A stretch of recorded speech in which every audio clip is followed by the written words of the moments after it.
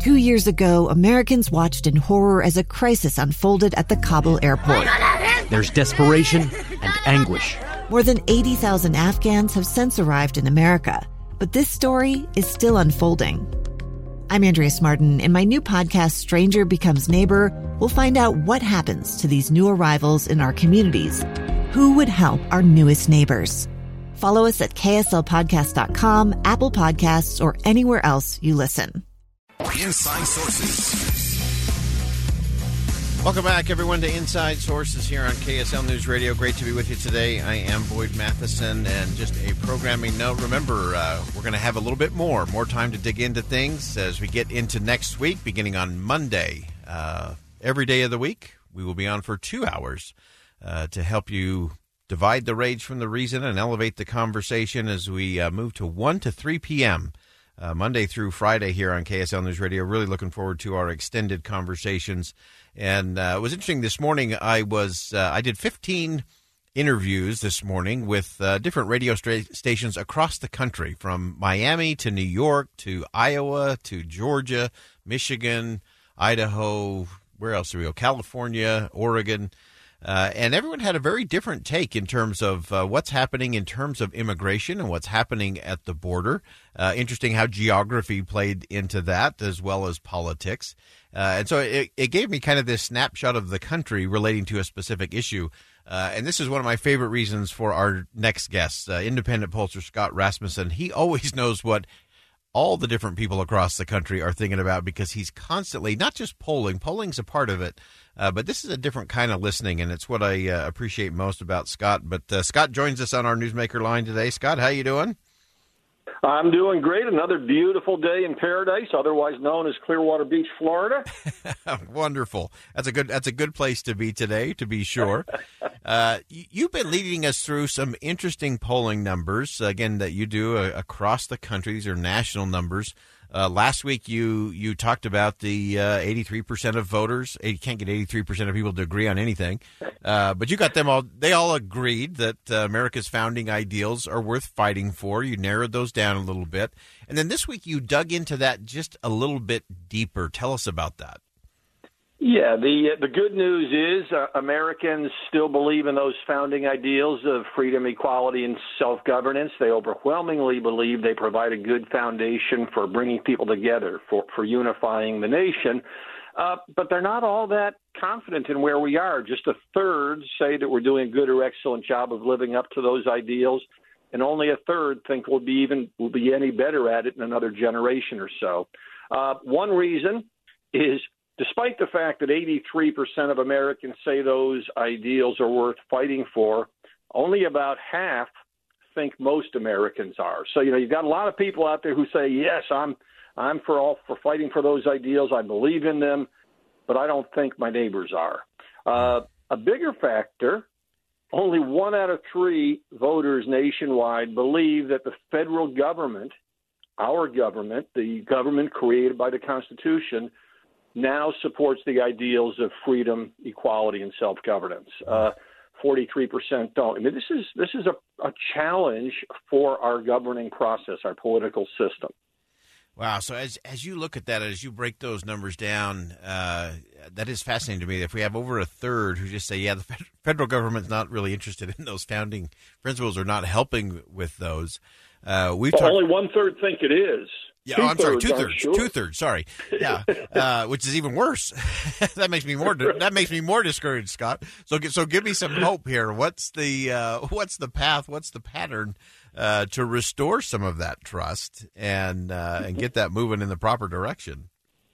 Well, Boyd, as you know, I am an optimist, but there is a lot of negative information before you get to that looking for hope. 59% of voters believe the federal government is a special interest group that looks out for its own interests. They don't think it's committed to serving the rest of the country.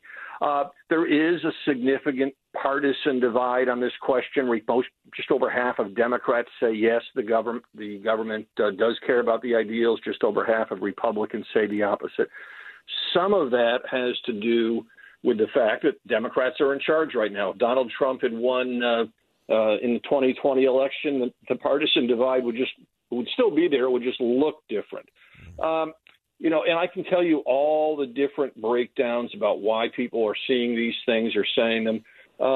But just under half of all Americans say that one of the challenges is we need to balance our pursuit of all of those goals, freedom, equality, and self-governance. Right now, the Republicans overwhelmingly say freedom is more important than equality, and Democrats lean a little bit in the other direction. Lower income folks tend to put more of an emphasis on freedom, those who earn more on equality. And I think we need to find ways to again, draw upon all of them. The Declaration of Independence talked about life, liberty, and pursuit of happiness. But when Tocqueville wrote his Democracy in America, that great study in our system, and talked about the value of civil society, the very opening of his assessment was you have to understand America, you have to understand that there's a sense that everybody is equal. And he was saying that in a sense of equality in the political system. So you need freedom, you need equality, you need a government by the consent of the governed. You need people to be able to make decisions about their own lives. We believe in these things, but we're not sure our neighbors do. We believe in these things, but we're not quite sure that all of them are equally important. And I think looking at these goals, looking at these ideals, and committing ourselves in our own life and in our political world to living up to them is the best thing we can do to move the nation forward. It's so absolutely important. And I know you've got some other polling coming out. We may try to steal you back tomorrow or Thursday to talk about your Easter polling. Really fascinating in terms of faith in America. We'll point folks to that as that is released and out there. We do have your article up on our website and Deseret.com as well. But Scott, let's round out today. You talk about these elements of freedom, equality, and self-governance. And I want to dive into the last one just in our remaining couple of minutes here, because I know it's something that you have spent a lot of time thinking about, a lot of time polling and finding out the kind of the thinking of the people of the country. What is it in this self-governance? Because to me, that's where we have to ultimately find the hope. It's not going to come out of a government solution. It'll be the self-governance portion. What are you seeing and sensing in that space? Well, first off, let's be clear. Freedom and equality are the objectives. Self-governance is a way to help attain those objectives so that, you can't have one without the other.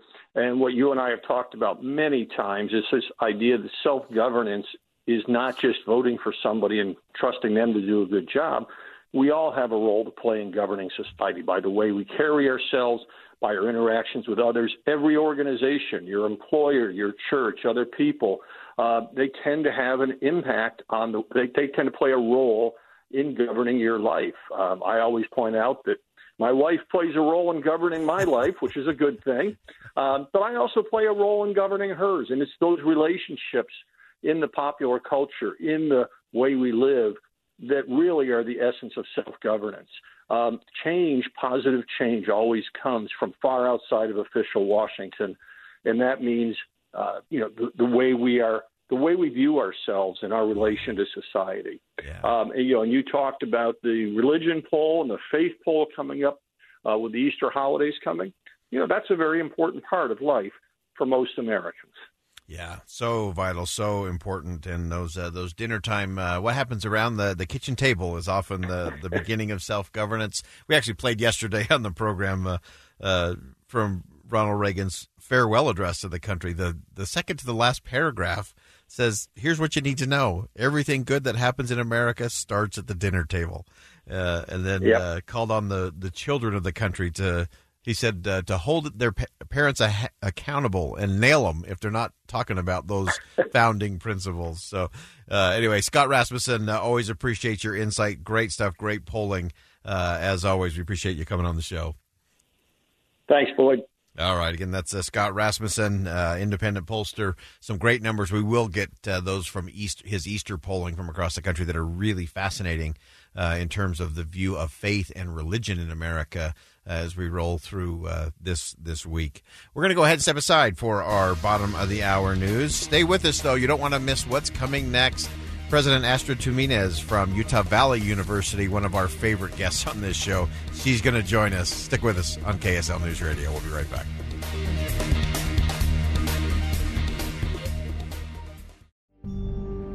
A gun in the face. Then all of a sudden, they all kind of lined up. They pointed their guns at me. And this is the point where I thought, I'm going to die today. Started 2 years of horror for an American in Venezuela. They said, you need to give us your phone and get ready because you're coming with us. I'm Becky Bruce, and I spent a year researching and piecing together Josh and Tammy Holt's story about their ordeal in a notorious prison. That's when everything started to turn bad. We had another pound on the door. Boom, boom, boom. And there was the police once again. You can binge all of the episodes of Hope in Darkness on KSLPodcasts.com or wherever you get your podcasts.